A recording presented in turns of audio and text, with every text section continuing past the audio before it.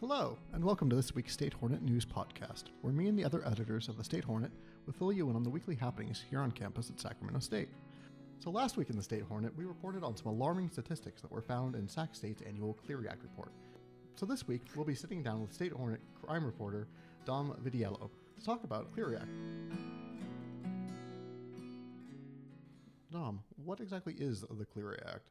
So the Jean Clery Act is an act that was passed because a woman in her dorms was raped and murdered. The Clery Act is a bill that was passed so all campuses like universities, colleges that receive state and federal funding have to report and publish a document showing the crime and like statistics in the general area.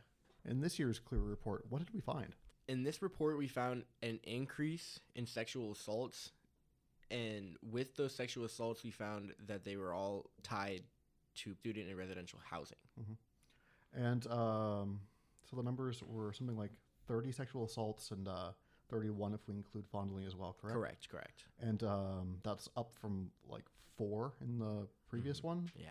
And then the instances of, was that dating abuse is what they called that? I would say it sticks to that because how they have it categorized is even if you were just talking to somebody, like you met at a party, like you didn't even need to be dating, they categorize it as domestic violence if you were intimate with somebody, whether it be at a party or you just met them. So for our on-campus dating violence, we went up from, so there was 4 incidents in 2017, and in 2018 we're up to 29. What did the school say about these numbers? Any reason for the increase? They said victims are getting more comfortable. Mm-hmm. So they're able to, like, they feel safer to be able to report these. Mm-hmm. And they say there's still a number that is not being reported. Even with the increase in reporting, that not everyone is still reporting. Correct. With the drastic increase from a jump from 4 to 29, you still have to, like, keep it in the back of your head that there's still numbers that aren't accounted for. Mm-hmm. And 29 is a base number because what they do as a campus is, let's say there's a victim and they are victimized again, it only falls under 1 report. And so what do you as the crime reporter, when you look at these numbers, like what questions you take away? What sort of stories are you going to be following up with on this one? Well, one, we want to follow up on dating violence in general. Like, where are these dating violence occurring? Because the Clery report does say a lot of on-campus housing. Mm-hmm. And if these dating violences were happening on campus, like what actions are being taken to make sure that these victims don't have to go through this daily routine of potentially seeing their assailant over and over again? Are there any other questions from the other statistics that we have going on here? Or just like going back to when we were talking about like these, whomever they are, being victimized. Mm-hmm. We have numbers going from in 2017, it has gone down. In 2017, there's 12 instances of stalking. Mm-hmm. And in 2018, we have 9 instances of stalking. Mm-hmm. But going back to what I was saying before is these victims have to, until charges are filed, these victims have to go to class. They have to live in their dorms with the potential of seeing this person who victimized them. The school says there are probably more. And the school has also said that the number of victims they did not see increase. Mm-hmm. They just saw the reporting increase. Do we know how the school knows that? The school can only report on what pretty much the victim wants to be filed. Mm-hmm. So let's say someone, a victim comes to you.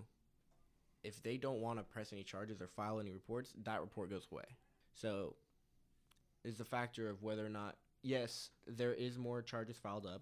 We have had an increase for 2018. But what is Sacramento State doing to reach the population that is too scared to come forward? Thank you, Dom.